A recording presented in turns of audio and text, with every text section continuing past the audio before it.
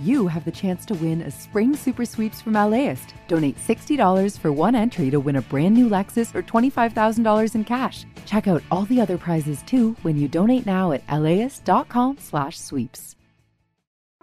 Start your Saturday with something that will grow your kiddos' brains and get their creative juices flowing. Join us at LAist in Pasadena for a morning of multilingual readings, interactive performances, and lots of kid fun. It's Super Fun Saturday on June 1st. Get your tickets at laist.com/events.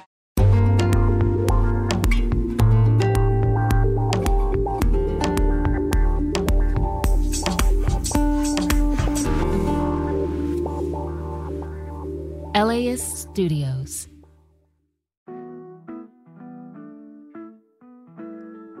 I'm Brian De Los Santos, and this is How to LA. Today, we're talking with Cambodian-American painter Tidawhitney Lek as part of our series, How Artists See the City. She's a painter whose work is currently in the Hammer Museum as part of their Made in LA show. Tidawhitney grew up in Cambodia town in Long Beach and moved to the city of LA 2 years ago. Producer Victoria Alejandro and I recently visited her studio space in downtown LA. It's very like SoCal, California. The window. I don't know, but I'm like, I was at my grandma's house. Window something. Security bars. We're in Tidawhitney's beautiful open studio in downtown LA. One of the first things we notice is a painting in progress of those curly cute iron security bars that are so common on houses throughout LA. A throwback from high crime periods of the 70s and 80s, but now it's just kind of become part of the architectural landscape in many neighborhoods. And I love that they, like as a kid, I always loved that they look like hearts. Yeah, that's the part that I really like. It's pretty, even though like, you know, maybe the bars ain't too nice. Her studio is covered in paintings, but there's one wall that's just floor-to-ceiling windows. The light makes the loft space feel welcoming. You can hear traffic and people walking by on the sidewalks below. It feels so open. Tidawhitney has covered the space in plants and greenery too. I love that you have space. Look at this beautiful, like... It's so pretty. Zen. I need green. I tell people I like to perch. I had this anxiety of not being around anything like green or plants, or just kind of a reminder of outdoor with some skies. So they're all in here now because I moved out. Tidawhitney sits down on some scaffolding and we start our chat. My name is Tidawhitney Lek, and we're here in Southern California in the Flower District, downtown of Los Angeles. So the genre, or like I guess categories that I like to tell people I'm in is contemporary figurative paintings, representational paintings. And they really focus around the domestic space. All of that is work that I've been focused on the last 5 years. Her work tends to be large canvases, sometimes multiple panels, usually featuring women in domestic spaces. There are often sunsets and palm trees in the background, and disembodied hands with glittery nails peek out of closed-off spaces. The colors and iconic structures in the works of art are undeniably LA. Walking into her studio, we see paintings in progress covering the walls, sunsets starting to show up, chain link fences sketched out, canvases featuring those heart-shaped security bars we were just talking about. Tidawhitney has always been drawn to art and graduated from Cal State Long Beach in 2017 after majoring in the subject. It wasn't clear to her how she could make a living as an artist, but after earning a spot on a school trip to New York, she had an epiphany. She really could do it. And so she spent her time after college figuring out herself, her voice, where her work would be. So I had to just kind of spend some time figuring out, I had to reflect on myself again. I never took a moment to actually see what I looked like with images, like in terms of painting. And I ended up kind of slowly picking apart, I'm female, I'm Cambodian American. I started picking apart into vulnerable places.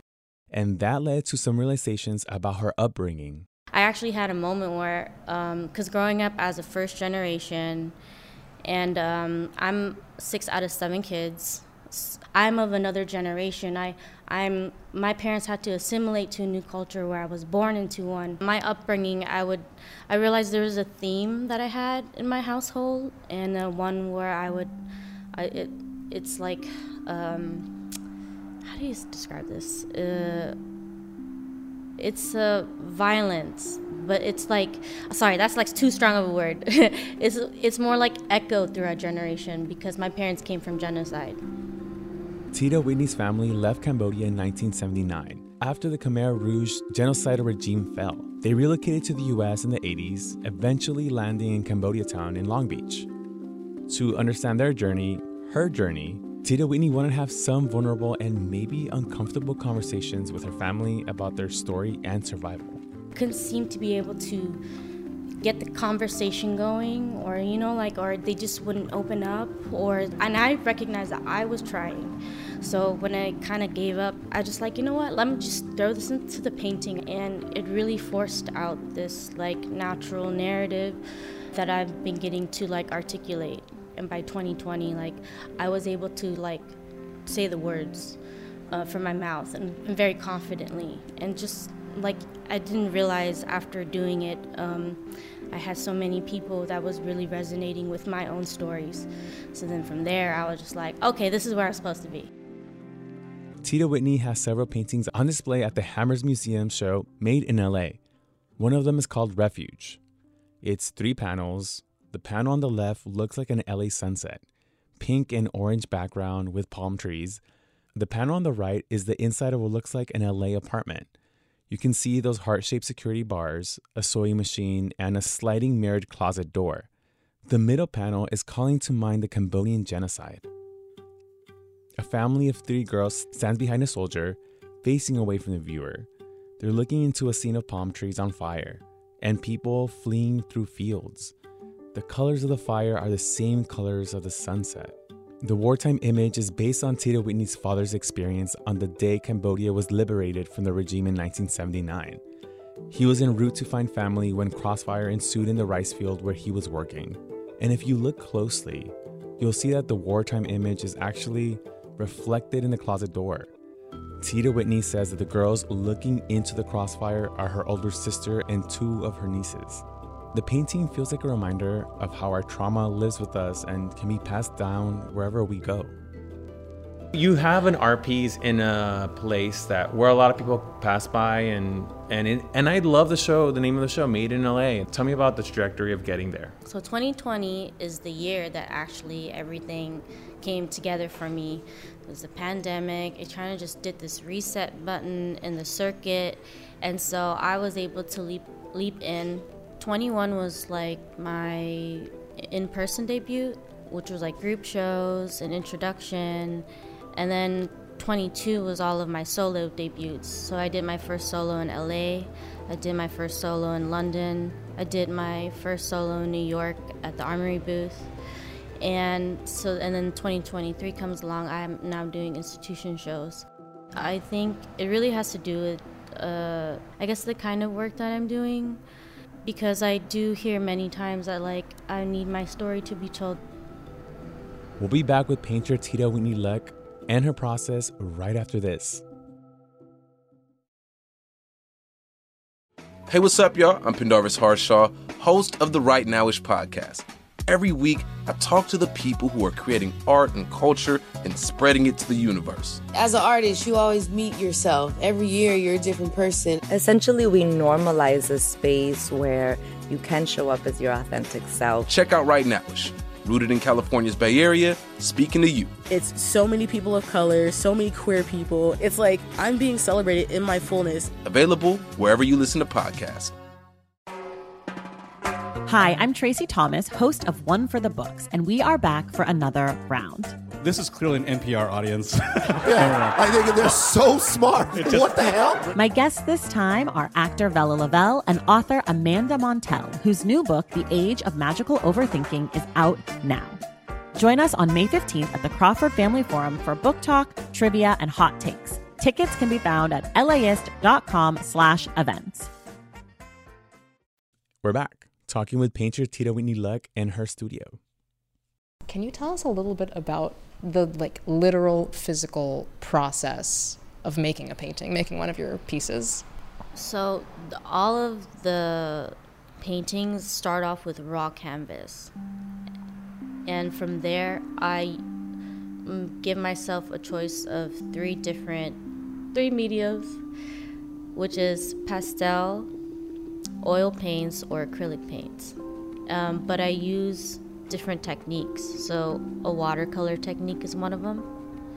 And usually I start with that to help build the soft ground, and then start really kind of dissecting and juxtaposing acrylic and oil, because oil paints kind of erode other materials. They have to be last. So there's really this play between hard edge or soft edge and foreground or like background. So like this sunset kind of right behind Brian, is that, like you said, watercolor technique? And immediately I was like, oh, that. I think they're so vivid. There's another painting on display at the Hammer that immediately clicked with me and Victoria. It's called Relatives. The two central figures are women on opposite sides of a fence in front of a house.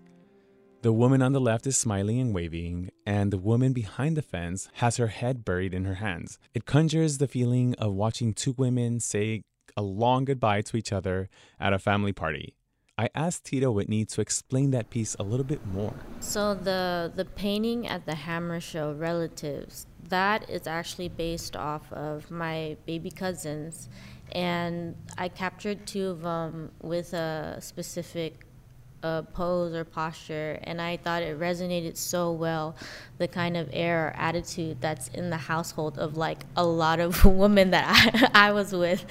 And so besides those two, there are actually a few more figures in the painting, and they're cropped. You see like the bottom of their feet, one on the sitting on the floor, another one walking down, and I've built this ambiance of like a domestic space, a home, it's exterior, but you also get these creepy hands that poke in and out of these corners of the painting, and that's one of the themes that I work with, kind of noting that you're never really alone. There's like someone there.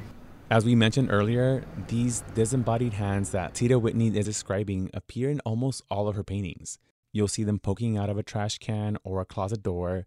Sometimes the hands are green and they have long, glittery nails. What is that? Because of the family that you have, or is the thoughts that you have?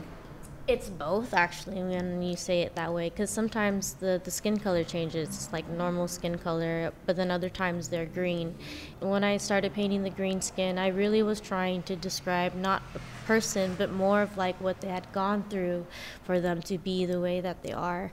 And it was like my way of being like, it's not your fault, you know. It's just this thing. And the green hands really come about like friend or foe, you don't know. Very mischievous. And the glitter. Tell me about the glitter on the nails.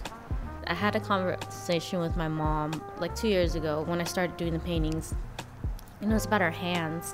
And she looked at my hands and she was all like, oh, your hands are wrinkly. And I was like, of course she would say that. But she really also said, you have hardworking hands. And so just based off of that conversation, I made a painting about her expectations of like womanhood and motherhood and getting married and all that. And just had another friend see the painting and was all like, wow, you know, those are hardworking hands. But he didn't note if it was like woman's hands. And I was kind of having a moment like, no, it has to have the female note in there, the feminine note. And so I was like, my mom gets her nails done, and like I started getting my nails done too when I started putting the glitters in, and I realized like they do make your hands look really nice, like, you know. And I decided this is what I'm gonna, you know, use to keep it as a way to note the feminine touch, that it's a feminine story. I see like notes of femininity that's around me, but I also see LA a lot in your particular paintings. Like that looks like a desk at an LAUSD or a California school, you know, with the TV in the background. That's very powerful. It's this particular painting in your studio. It's of the Capitol riots that happened on KTLA 5, very pointed LA channel, with a barbed wire that's cut open, the beautiful background of the hazy pink sunset that we get in Los Angeles area with the palms. I love that you mix your heritage, your culture, your femininity, the experiences in your home with this like swirl of Los Angeles area. What is your relationship like to the area? How you say that? I mean, I grew up in the bubble of my town, actually, locally. Like my elementary, middle school, and high school was like not too far away from the same street. Even college, I could really picture like going back, and my memories really resonate a lot. Just very specifically the kinds of things that I was always surrounded by. And school, actually, if anything, if I wasn't at home, I was at school. And I even had stayed in after-school programs. Like, I would stay until the school closed. It's nice to be able to, I think, really have a perspective with the time and place that I existed in, and still, like, this is actually something that still can resonate with a younger generation. Like, being able to communicate with them, saying that, like, I used to be in this same, this world too, and I still recall bits in here of what it looked like for me. And talking more about Los Angeles, like, what is your life here like? You have a studio in a busy area in downtown here in the Flower District / Fashion District. You have lived most of your life in Long Beach. Now you are in a studio in downtown? Yes, I am. And I'm more of a beach girl, so I love being back at home. That's why the palm trees are so strong in my work. And it's also the sunset. But LA, I've been here. It's been great being in LA. I think I'm just really taking the step to own, like, where I come from. And where I come from is not really, like, the best. Like, I was in the ghetto, you know? Like, I grew up on Section 8. It wasn't always, like, an easy neighborhood, but trying to piece it up in beautiful ways. Because I don't remember it being horrible. I just have memories of it. I have a lot of gratitude for what has been in my life. As we talk, I can see Tidawhitney reflect about her journey as an artist. She has a lot of gratitude for what she's seen with her family, but herself as well. And she's thinking about how she projects that onto her next art pieces. It's really beautiful. I'm really just reflecting where I have been. So it's been really beautiful to be able to recognize it. At one point, I just grew up as a very unhappy adolescent to a young adult, and I didn't know how to deal with it. And it was only until I left college, I had a slap in the face. I was like, well, what are you going to do with your life? Who are you? And I'm like, I don't know. Let's see what this is all about. And next thing you know, I'm showing at the museums, I'm showing at galleries. So it's been really quite a blessing to have been having to reflect myself into my work, but it's also very a vulnerable place, because I just want to do right by my community that raised me, but as well as be able to just challenge what it means to have to own these identities. I really want to note about being a woman. It's very important for my girls. And Southeast Asian, I think that culture has a lot of stories intertwined with the rest of the world.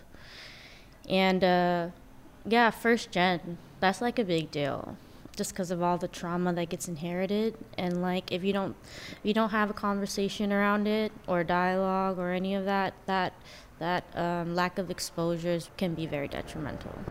This literally is like a diary, is a documentation of how I'm processing life. That was painter Tidawhitney Luck. Her work is currently on display at the Long Beach Museum of Art and the Hammer Museum in Westwood as part of their Made in LA show. We'll have links to her website and Instagram in our show notes if you want to take a look at some of her pieces that we described in this episode.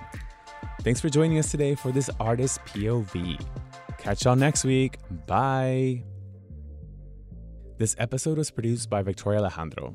The rest of the How to LA team is Evan Jacoby, Megan Botell, Monica Bushman, Erica Washington, and our intern, Tony Morales. Our engineer is Hasmik Pagosian, and our executive producer is Megan Larson. Additional support from Jens Campbell. Support for this podcast is made possible by Gordon and Donna Crawford, who believe that quality journalism makes LA a better place to live.